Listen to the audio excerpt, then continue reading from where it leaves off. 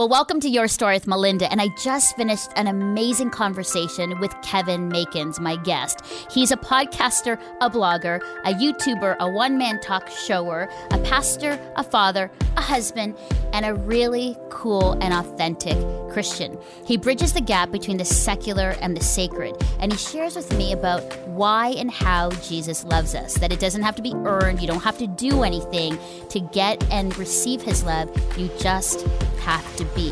We also talk about the importance of community, that you can't do life alone, that you need a church, you need your tribe to be with you. You're not going to want to miss this show.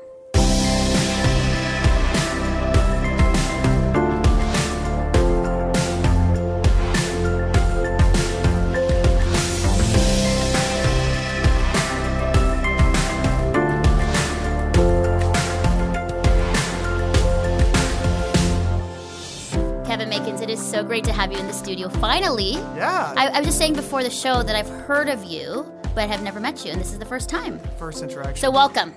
We've been chatting for 30 minutes. Exactly. Now I really know you. Now we actually have to do the real show. Let's get into it. Okay, we're going to start off because you have a lot of titles and a lot of roles in your life. Too many. So this is called Best and Worst. And so I'm going to say like a title of what you do. Okay. And they're going to tell me the best and the worst. Nice and short. Don't best and worst thing go into about long sermons. Just like the best and worst about it. Okay, ready? All right. All right. Best and worst, you being a podcaster. Best, getting to meet people that I really respected. Okay. Worst, not being able to maintain it because I didn't care anymore. Good point. That is the I worst. know. No, I get bored. Yeah. Okay. Good one. Blogger. Blogger. Best, not having to shoot a video after you write the script. Okay. Worst, not being able to have anything like organized. I blog on like Facebook and Instagram and then they get lost to time and space. I'm seeing a theme already on two things. I know. Okay. When we get to church, I'm a better pastor than the rest of these things. Okay, ready? YouTuber. Best and worst. Best, getting to try and do creative things, getting to just play with the medium. You get to do so many different kind of things. Mm-hmm. Worst, my upload speeds are really slow, so I have to run them overnight. Oh, yeah. That is bad. I know. Okay. Best and worst of being a one-man talk show slash sermon guy slash entertainer slash comedian. Poor comedian if I'm going that way. No, you're pretty funny. Okay, best was getting to talk in a room with people. Oh my goodness, there's nothing more fun. This will be not church sermons, but just like rest of talks. Yeah. Sitting in a room with people, doing stuff, and then engaging afterwards. Yeah, love that. Best. Worst, some of the nights bombed. And like nobody thought it was funny and nobody thought it was interesting.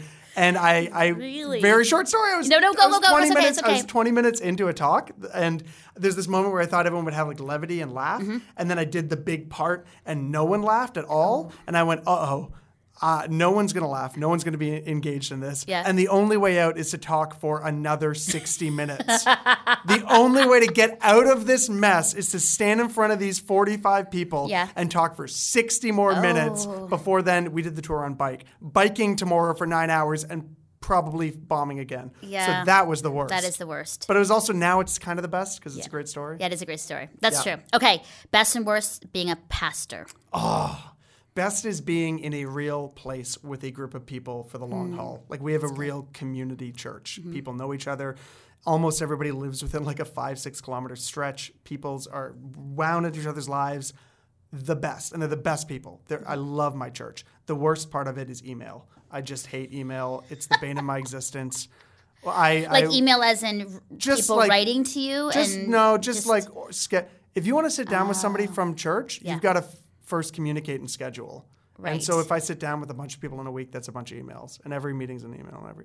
I just can't do it. I'm terrible at it. I'm getting better. I've learned to survive. Okay. But at a certain point, we hired another pastor who just brings order to chaos, which means I get to run around and set things on fire, which is my spiritual gift. That's awesome. Yeah. Do you use the phone more now? Shout out to Pastor Jill. She's the best. Do you use the phone more? I'll use the phone 100%. Okay. I actually tell people, if you actually need me, phone me. Because I can then just like blab for a while and you can find the answer somewhere. Do you know how hard it is when I'm trying to write something long and text it and then with autocorrect and I'm like, why didn't I just call? Yeah, it's terrible. That's so silly. I grit my teeth. I get all stressed about it. No, I'm like, Siri, send off my message. And Siri isn't good for me either. I think I need to. I know. Okay, that's actually a worst one. Okay, best and worst being a father. Oh, best is, you haven't met my daughter. No, but shown you I've seen her. She's amazing. I've seen her online. Being a dad's incredible. I never knew how good it was going to be. So best is like playing with my daughter. Thursdays are my afternoon on Thursdays is my time with her, and we like bake and we go get like donuts and we go for walks. That's best. Yeah, the worst is like you touch a lot of poop. You just end up touching literal poop often. And that would gross me out. And it did. I thought it would. And then you have a kid and suddenly you're just like, poop on your hands. You're like, I'm a father. Yeah. Like you just kind of roll with it. And it just sort of like sits on you. It's okay. Yeah, like I've discovered poop hours later in between fingertips. And I've been like, I never thought I'd get here. It sounds horrible before, but then it's happening. It's like a sign of love now. Yeah, I see it and I'm like, I miss her. Like when I see the poop, I think I miss her. So that's the worst. All right, best and worst being a husband. Oh my gosh, my wife is incredible. I mean, as a theme here, I only surround myself with people that I really enjoy. Yeah. I enjoy my wife, and my wife is the best thing that's just ever happened to me. We laugh a lot. We are just constantly laughing. We live with 3 housemates as well. So we have this full house of energy with our baby and 3 housemates. And then her and I just retreat up to the loft. And while the baby sleeps just across the room, we just giggle and laugh. And we have the best time. The worst is that I'm sometimes just bad at being a husband. Like I'm doing my best, but nothing will expose your failures like having somebody who sees everything you do and then gets to comment on it. So it's also the best because she helps me be a better person. Yeah. But that means first she has to witness how dumb I can be. And then she has to say here's a better way that you could do that. That's gracious of her. Oh, she's so gracious. Yeah, marriage does bring out the worst. And I think and then being exposed and having somebody know everything, you're like, shoot. Yeah, because I've managed and fronted to everybody else, but not you. Yeah, if there's any Enneagram listeners, I'm an Enneagram 3, which is I need to appear like I've got it together. I'm told I'm a 7. I look like I'm so together. You're definitely a 7. Really? You think so? Yeah, I've been told, I haven't done it, but I've been told I'm a 7. That's the need to have fun. You're just, so you already were ranting about great stories with me, so. Yes, I am. 7s are great. Most of my best friends are 7s because really? They're just fun to be around. And finally, best and worst of being a Christian.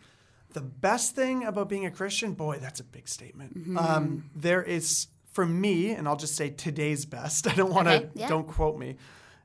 Being a part of a much longer, much deeper, much richer story that constantly tells me that I'm wrong about the way I view the world and invites me into a better way, that's amazing and very, at times difficult, but so rewarding that, the fact that my life isn't the sum total of my best ideas is a really good thing because my best ideas have a shelf life of about a week.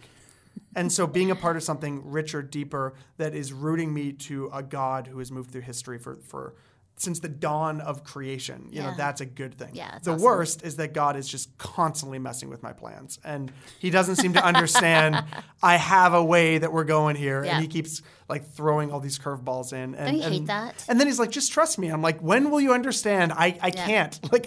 This is so hard every time. And then when it happens, you're like, oh. I'll never doubt again. Yeah, that was really good. Yeah. Good move. And then immediately I'm like, God, what are you doing? This is my life. God just drags my butt everywhere he wants me to go, and I kick and scream, and he just graciously delivers me to the next place. He's really that great. And I speak of it that way because, through all of my years as a follower of Jesus, it really is a relational, a relationship in the sense of I talk to him that way. Some people think it's really weird or odd, but I really do. I talk to him, I get angry. Yeah. And there are moments, the past little while, I'm like, you are really amazing. Yeah. As I look at my life, I look back, I'm like, so much of it makes sense now. Yeah, I'm not being cute when I say he's dragging me. It feels like that, but it's better. It's better to be dragged to a good place than to wander my comfortable way into a bad place. Amazing. Yeah. Kevin, you have so many roles. There are so many things we went through, best and worst. Yeah, I mean, I've quit a couple of them. 1, 2, 3, 4, 5, 6, 7, 8. Yeah, you wear a number of hats. Yeah. Why? What's your why? I think that's such a good question. What is your why? Lots of roles, lots of things you do, but why? Okay, so some things I do, here's my best answer, kind of shooting from the hip here. Some things I do are things that deeply matter to me, and there's a level of commitment and fidelity to them. Mm-hmm. So my wife, I like new things. I don't want a new wife. Right? I like new projects. I like innovating. If you're into Christianese stuff, I'm apostolic. Mm-hmm. So I like trying new things. My wife, I don't need a new wife. I love my wife as is. My daughter, I love. And my church, I'm very faithful. I have a lot of fidelity to Eucharist, my church, and to my city, Hamilton. I don't plan on going anywhere. So that means for somebody who's highly into starting new things and highly into innovation and experimentation, you can only drag your wife, your child, or your church into so many experiments with you before they say like, hey, we need to just settle somewhere. Yeah. So part of this for me is my church has said, you can take some space and some time and mental energy to try new things. And I have commitments within that church that I really honor, and I preach and I meet with people and pastor, and I have a team I work with, and that's awesome. But then they say, okay, go make some YouTube videos. Go do a tour. You know, when I did the tour, they said, take 2 weeks off and go on this tour. We bless you to do it because that's like a release valve, like a steam release valve to go try entrepreneurial and innovative projects. Yeah. And they always feed back into our community in some way or form. But also it gives our community a chance to, well, I get to go share what we've learned. Yep. So all these things, YouTube and tours, if they're not sharing something we're living, then they're fake.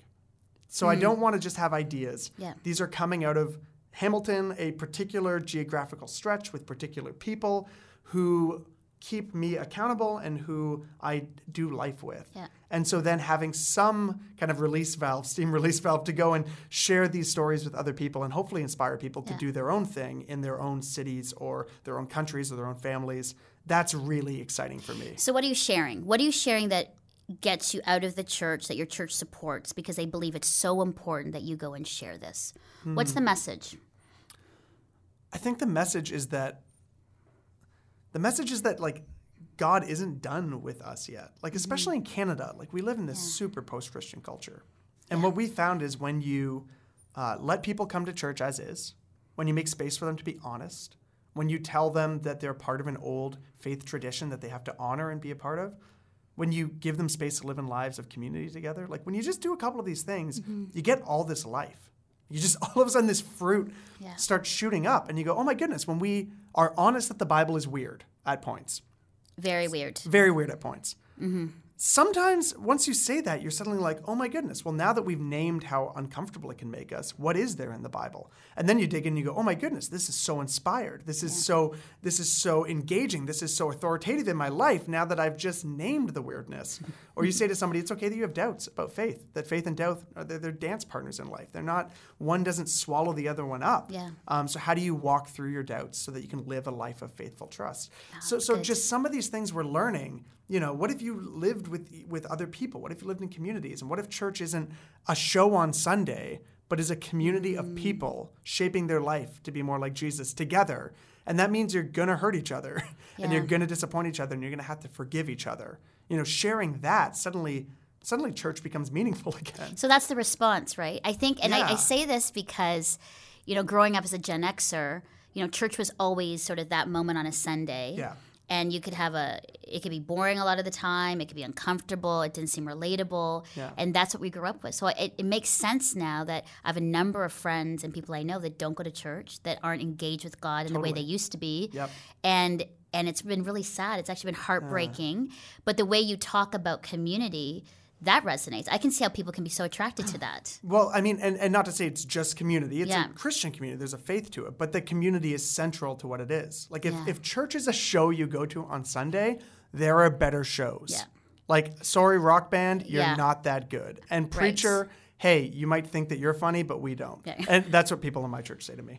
Like if church could be Cirque du Soleil every Sunday, yes, please. And if it's Dave Chappelle preaching, like then great. That's a new thing we can have. We can have Cirque du Soleil behind Dave Chappelle. Yeah, that's kind of what I dream of what the church could be. Like you can find better biblical lectures if you're looking for the Bible. Go on YouTube. Mm-hmm. There are podcasts, endless podcasts. Yes, there are. There are better bands. If you want worship music, there's better worship music. If you want more beautiful music, there's more of that. Yeah. I mean, you used to compete in your town to have the best Sunday show. Yeah. Now you've got a globalization. Yeah. And so as soon as we start thinking our church is going to be this amazing thing, that the music's going to be Hillsong music or whatever it is, we've missed the point. All that stuff is fine. It's just not church. Church is a group of people coming together to live life together in the way of Jesus.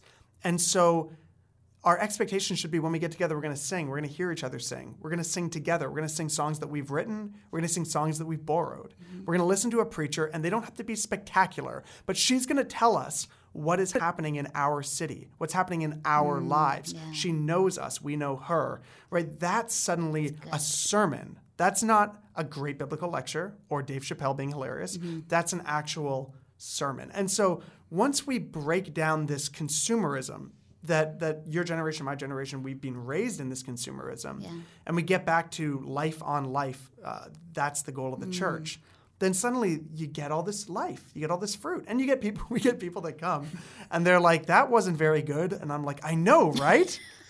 Like, I think every couple of months, church should suck. Church should just be a bomb. It should just, the music should be awful. Somebody's up there with their triangle, and the sermon should be irrelevant. You know that somebody listening is like, yes, I'm going to tell everybody that, even though I did so bad at church the other day. Honestly, it's awesome. Like, don't try to make church suck, but it should sometimes to remind us it's not a show. So we have that's good. We have spaces. We let people write out prayers of the people, and some of the prayers are just weird prayers. We let the kids dance up front, and sometimes it's a little distracting, but at least it's a reminder we're a group of people here to receive communion and to be shaped in a Christ-like life together. Amazing. And so being able to share stuff like that, Yeah, like it's just that's so exciting, and then makes you recognize, hey, God's doing something good here. Yeah. And so you actually end up being thrown back into the local in a really beautiful way as well.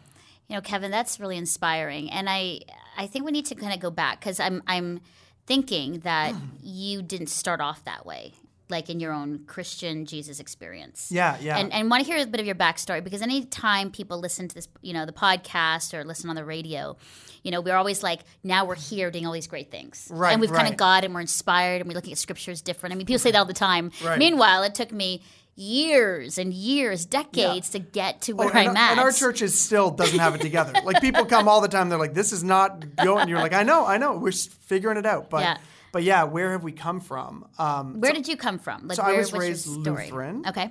Raised in the city of Hamilton, which is still my city. I was out in the suburbs. Now we're downtown. That's about to change.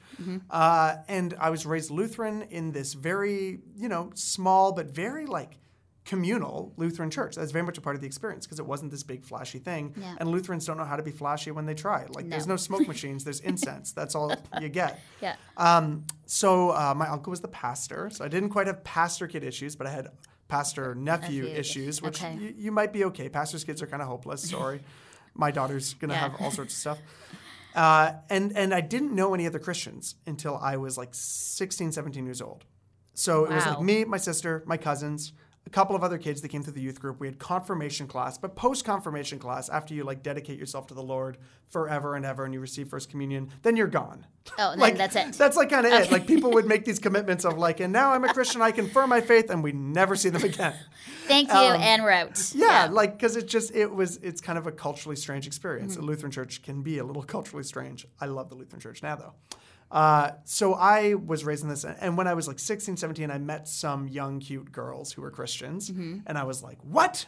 There are other Christians? I was so confused. Really? Yeah, I remember once, do you know the band Five Iron Frenzy? Yes. They're a Christian ska band. Yeah. I liked ska music, so I just happened to listen to Five Iron Frenzy once, and they said Jesus in one of their songs with the trumpet, and I was like, Jesus? What? And I ran into my parents' room, and I was like, they're talking about Jesus!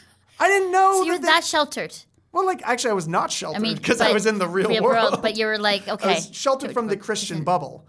I didn't know there was Christian music. I didn't know there was when I found out that America was a whole country of people who just say they're Christians, it blew my freaking mind. I was just like, what do you mean there's a whole political party that says it's Christian? I thought there were 9 of us. I went to public school. Awesome. I didn't know. When I found there was Christian school, I was like, they have their own school? I just couldn't fathom this stuff. So when I met these girls and they were cute, I was like, whoa. Wow. Yeah. And you're Christians. Yeah. That's like me. And then they were like, do you have a personal relationship with Jesus? I was like, I have catechism. I'm fine. Yeah. But that was kind of my front door in was one of these cute girls. Okay. She invited me to youth. She came to my door and said, will you come to youth group? And I was like, I'll go to hell for you. I'll go anywhere. And like we said, God can use anyone, Kevin. Anyone. God can use anyone. And mostly he's in my life at that age, he used free pizza and girls. Girls, yeah. Mostly. But then God he did the bait and switch. Are you familiar with the God bait and switch? Yeah. It's cute girl, cute girl, cute girl. Jesus. you're like, no, that's not a Shoot. cute girl at all. No, I That's wanted the her. Lord. No, right. Yeah, so then it was, the Lord. And that's how God grabbed a hold of my life. Wow. Yeah, so then... So it's 17, 18. I was 17 when I started going to youth group. Okay. 18 when this became quite real. I ended up going to a Christian university where I assumed nobody would, drink or have sex or do any of those things that people do at heathen schools. No, and that was my not. first experience with, there are people that say they're Christians and they don't care? There was just... I'm not going to name the school. And not everyone, just people are young, they're sorting stuff out. But I was coming from this other direction where this wasn't a part of my cultural upbringing. My parents had a very genuine faith, but that's kind of, there wasn't a bubble for me. So yeah, that there was a long process. I dropped out. I worked the night shift at Tim Hortons. I ended up getting fired from the night shift at Tim Hortons. There's a whole journey I won't take you on. Okay. Through all of this, God dragged my butt into pastoring. This long, dumb story where God essentially said, would you stop fighting the things I've clearly given you to do and the gifts I've given you? Did you want to be a pastor? No! It was part of my salvation prayer. I said... When I was a kid, everyone would always say, that Kevin asks good questions. He'll be a pastor. And I was like, no. I won't. Uh-huh. And then when I prayed and said, Jesus, I'll follow you, I was like, I'll follow you anywhere but pastoring. And look what happens. And then you go through your own little personal hell, and then you end up saying, wow. All right, God, let's give this a shot. So there was a commitment I made to God at that time. I remember this. I was 18, and it was at night. We didn't have cell phones back then, so you couldn't text at night when you were in bed. No. So in bed or the cell phones were this big. Yeah, They're the size of half my body. Yeah. Yeah. So you would just lay in bed, and that's when God could get you if you were hyperactive like me. And so God was like, are you done running? And I was like, ah. And I made this vow to God. I was like, I don't know what I'm doing. I'm not qualified for anything. Clearly, I got fired from the night shift. Maybe because you didn't make double doubles right. I was bad. I just wasn't. I was a dumb kid. I didn't know how to be disciplined yet. And I was like, I don't know where I'm going in this. I don't know how to do anything I feel you're calling me to. But I made this vow. I said, if you promise to do everything else, I'll show up. I'll show up every time. I'll keep showing up. But you have to literally take care of everything else because I'm useless. And that's literally, I don't say this again to be cute. That's been how we've rolled. I've showed up in my undergrad, showed up at Masters, showed up at the first church I interned at, showed up when we church planted, and we just keep showing up and saying, if we show up, God will take care of this. And God has taken care of this. And it's been tough, and there have been seasons that have been difficult, and I was bivocational for 10 years working another job. It's not been an easy road, but it's been a very rewarding road, and God's been there every time. When we step out, take the next step, he said, welcome to the next step. Amazing. Now watch what I'll do. I love that about him. Yeah. You as a pastor and as when I was watching your Holy Shift, yes. the one-man show, which was really funny and thoughtful and disturbing, and I learned a lot. Where does that come from? I mean, where did that sort of passion to share that way? Because not everybody can just stand up for 60 minutes or an hour. Yeah, an hour and 3.42 minutes and seconds. I know. Somebody was paying attention. I was. There's a quiz at the end of the show. If you don't know that, that's where this comes from. Speak about scriptures and yet be inspiring and interesting to capture the imagination of people. But you really have to, because you look on YouTube and you're like, man, there's so much content, there's so much competition, like we talked about, to get your attention. Yeah. And how do you share about the Bible and about Jesus in a way that captures a millennial, interest, or even, Gen Y and even some people like boomers who are sort of like, I'm done with it, or Gen, you know what I mean? It's what has happened to you or with you to kind of get to that place? Why? And is it tough, or every time you open the Bible, it's like, man, that's inspiring. I need to just share that. That's good stuff. Oh, I mean, I'm so indebted to other people. Okay. Nothing I say in this show is my thought.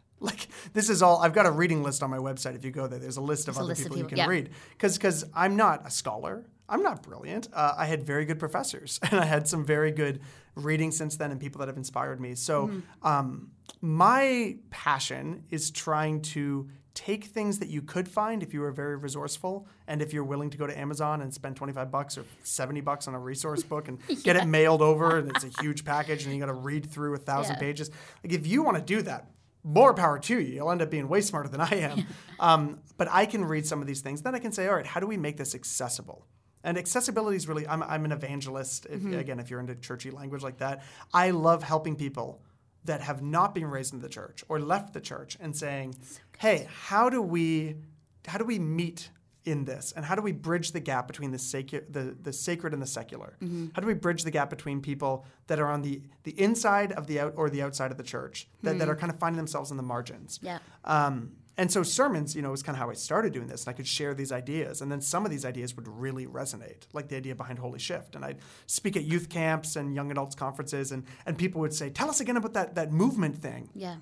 And I was talking with my wife saying, I think I want to take this idea of a sermon somewhere on the road. Like, I don't want to just do this in churches, because you'll get certain people at churches. But what if we did this in bars? Mm-hmm. What if we did this where you'd go see a theater show, where you'd go see a rock show? And what if... could we pull out different people and engage with different people with just the setting of you're in a bar, you've got a beer, it's a bit darker, it's at night, there's no kids, because kids just make church so much more complicated. God bless our lovely kids.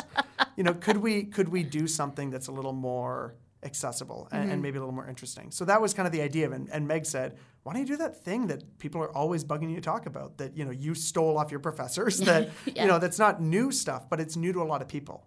And so that was where this idea started churning. And for me, getting in front of people and talking is incredibly life-giving. Mm-hmm. Like I said, emails, not so much. Yeah. So we all have... Administration, not so much. There are gifts, strengths, weaknesses, things that give life and take life from lots of different people. For me, to get up in front of a bunch of people and talk for 90 minutes and then engage with them, I leave more jazzed than I came in. Yeah. So this was kind of just a faithful outstretching of some of the things that give me life.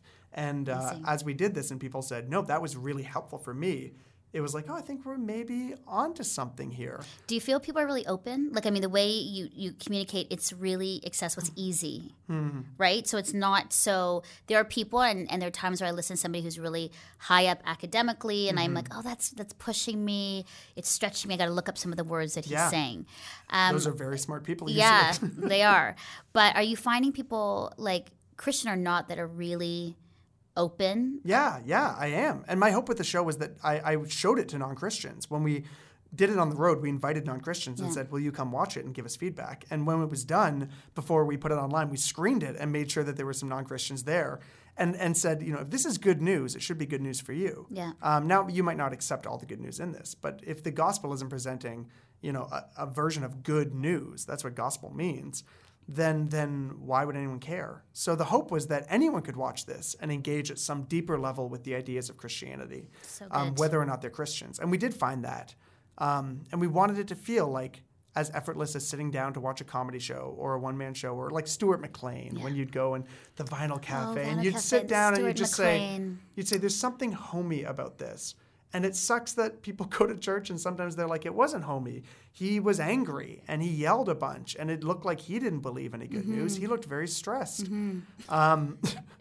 Yes. and not to pick on anyone. I'm not picking on anyone in particular, and I've been that pastor because being in a church, that can be a lot of work. But can we make a space where you come and you sit down and it feels like you're just sitting down with some friends and you're working through the biggest things? Because we don't know how to have these big conversations anymore. Now, like, we used to talk about God and goddesses and religion and tradition and ritual. These were like the height of human civilization, the height of conversation for so long, and now it's Netflix. Like, that's the height of our conversation. Have you seen that new show? Have you seen Scandal? Have you seen Scandal? Suits. I haven't seen either, I'm sorry. We'll talk about that after. That's the after show. That's as much as we know how to talk about it at a dinner table. Yeah. I'm just sick of not talking about this real stuff. And I don't care if you agree or not. I'm not here to prove something to you. I just want to share what gets me up in the morning. I want to share what saved my own soul. And I want to hear how you feel about that afterwards. So this tour was such a great experiment for that. So good. And you're going to keep doing it? Yeah, well, not Holy Shift. Holy Shift is retired. Yep, and it's gone. It's just online. Like the podcast. Just like the sorry. podcast. No, it's done. It's on YouTube. Yeah, where it's I'm on sure YouTube. It will live forever. Yeah. So we're gonna start working on the next tour. Amazing. And I'm finishing up a book. Which, hey, if anyone listening there wants to publish this book, we're working on this. And the book is about. It's about the fact that the church is failing, like according to every metric we can find. Yeah. And about how we had this community that said, what if we tried some things differently? Stuff we're talking about right now. What if we tried some different stuff and would we find that actually the church still has a lot of life left in it? So I'm gonna start working on that. My friend and I are working on some more videos. So good. I love your videos. Thank you. I really, 9 minutes-ish, and the topics too. Like I was looking through them. #MeTooChurch too, really good. Great that you addressed it are addressing that, because it seems like people just are skirting, especially in the church, just skirting away from it because of a whole host of reasons. It's uncomfortable. Well, and because the church is caught up in it. Yes, exactly. And if you start doing that, it might expose them, and a whole bunch of other things. I think the other one I liked was Real Reason Millennials Don't Go to Church. Yeah. That was good. And, the pros and cons of living in community. You even talk about LGBTQ, community. Like, there's so many good things that so many, I would say, Christians are too afraid to talk about publicly or even have conversation about. And you're opening that up to people, giving people permission to listen, to watch, to kind of take it in, process, and start conversation. That's what it should be about, let's right? Be honest. Yeah. Like, my goodness, honesty is a high value for Christians. Everything will come into the light eventually. Let's bring it into the light now. And let's not be afraid of what we might find when we put the light on something. Let's deal with what we've got. So if there's abuse in the church, let's shine the light on it. Let's confront it. Let's deal with it. And so it helps to have a community that is so supportive. Like I talked about how much I love my church. They are cheerleaders of these kinds of projects. I mean, the millennial video, I go to a party that is hosted by someone at our church, one of the elders at our church, and interview people, some from our church, some just friends of ours from the community. And I ask them, why do you or don't you go to church? The housemaid video is shot in 3 different houses that are houses from our church that live in community. Great. And the Church 2 video that I just put out last week, we preached on #MeToo.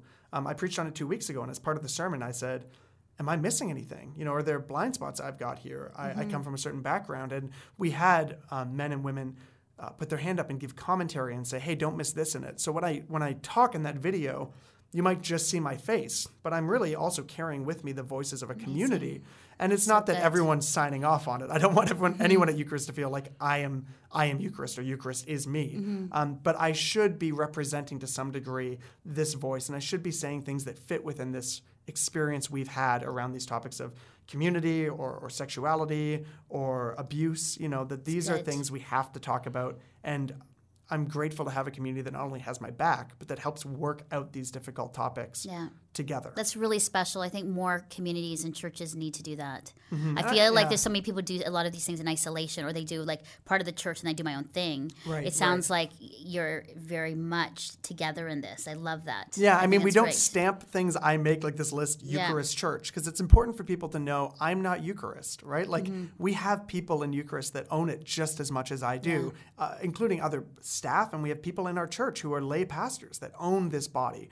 So I'm happy to be someone who shares what we've experienced, but I'm not speaking for all of them. They're their own people, but they're very supportive. And so there's this neat relationship we've been able to craft. Yeah, it really is. It's special. It's really cool. And I think a lot of churches probably do this kind of stuff in other ways. It just so happens that the way we're doing it is a little more public, which has pros and cons. Yeah. Kevin, as we finish up the show, for somebody that's, thinking about Jesus, not there, searching for truth, what would you say to them? Because I'm getting, a lot of people, open to spiritual things, wondering if, Jesus is who he is, and just looking. And I feel like even more so the people that I'm meeting everywhere I go are in this searching mode, looking for truth and hope and fulfillment. Yeah. What would you say to someone that's in that space? I would say the first thing that person needs to know is that they are valued and loved by God, if they can go to God, by the highest value they can imagine in the universe, by the highest moral goodness, by the highest form of love. That's what I refer to as God, that God already loves them. God doesn't love them if they find the right answer. God doesn't love them if they do their best. God loves them as they are. So if you're sitting there and you're thinking like, I don't know what I think about God, I don't know what I think about church, I don't know what I think about life and faith, and I don't know what I think about myself, you're loved. You've got to know that. There's so much love bent towards you as you are. And the journey to go deeper in our faith with God, to join a tradition like the Christian path, to join that path, be part of the story, that's awesome. But that's just discovering what's already yours. That's not earning anything. That's the Lutheran in me. That's important Lutheran theology and very important for people to know. Because otherwise it's just, how can I be good enough that God will love me? Good enough that I'm his son, good enough that I'm his daughter. No. You're already and sweet. you can now discover things that God's already claimed for you. And I would then say, if you want to discover those things, try to find some people to journey with you on it. You can't do it alone. Yeah. Find some people you trust. Find some people that you see fruit in their life. That you see love, joy, peace, patience, kindness, goodness, gentleness, faithfulness, self-control. If you got somebody around you who's got that fruit and they've discovered something in God or in Christ, just sit down with them and say, what's the next step? Will you journey with me on this? Because you can't do it alone. Beautiful. Thank you, Kevin. We could have had you here the whole week. Well, Maybe we'll have to do. we'll Maybe have we'll do an hour, 3 minutes and 42-second 2-man-woman show. There sometime. it is, exactly. And I think you've got to come down to Hamilton and Totally, get I would tacos love with me to. or something and hang out. I would love to. How can Yeah. people find you? You can go to me. Yes. You can go to Eucharist Church if you want to. If you want to help us, donate now. No, I'm kidding. I'm totally kidding. You can go to kevinmakins.com. Yeah. And that's my website where all these kind of projects are listed. Right Yeah. now, Holy Shift is spotlighted on there. You can also go to youtube.com/Kevin Makins or type Kevin Makins in YouTube. That's a list of the videos. You can add me on Instagram or Facebook. Everywhere. Same tags, Kevin Makins. And I have a Patreon. So if you dig this work, I'm very insistent my church not pay for these projects because we have local ministry to do that our money goes to. Yeah. So if you believe in these projects and you're not a part of our church, you can throw $2 a month at me, and that helps me cover these costs. So Amazing. Is that shameless? That was kind of No, gross. you know what? I'm that all was for that. kinda It was gross. a little shameless plug, little but shameless. it's okay. I'll just cut that at the end. Yeah, thank you. I'm just kidding. Yeah. Kevin Makins, a pleasure to have you, It and was we'll great to definitely hang have to out. have you come back again. So thanks for being with me. Yeah, thanks. Okay. Nice. That was awesome. That we covered a lot. So what did you think of our story this week? Let me know in the comments below or by writing a review on Apple Podcasts. You can also find all our past episodes online at faithstrongtoday.com/yourstory.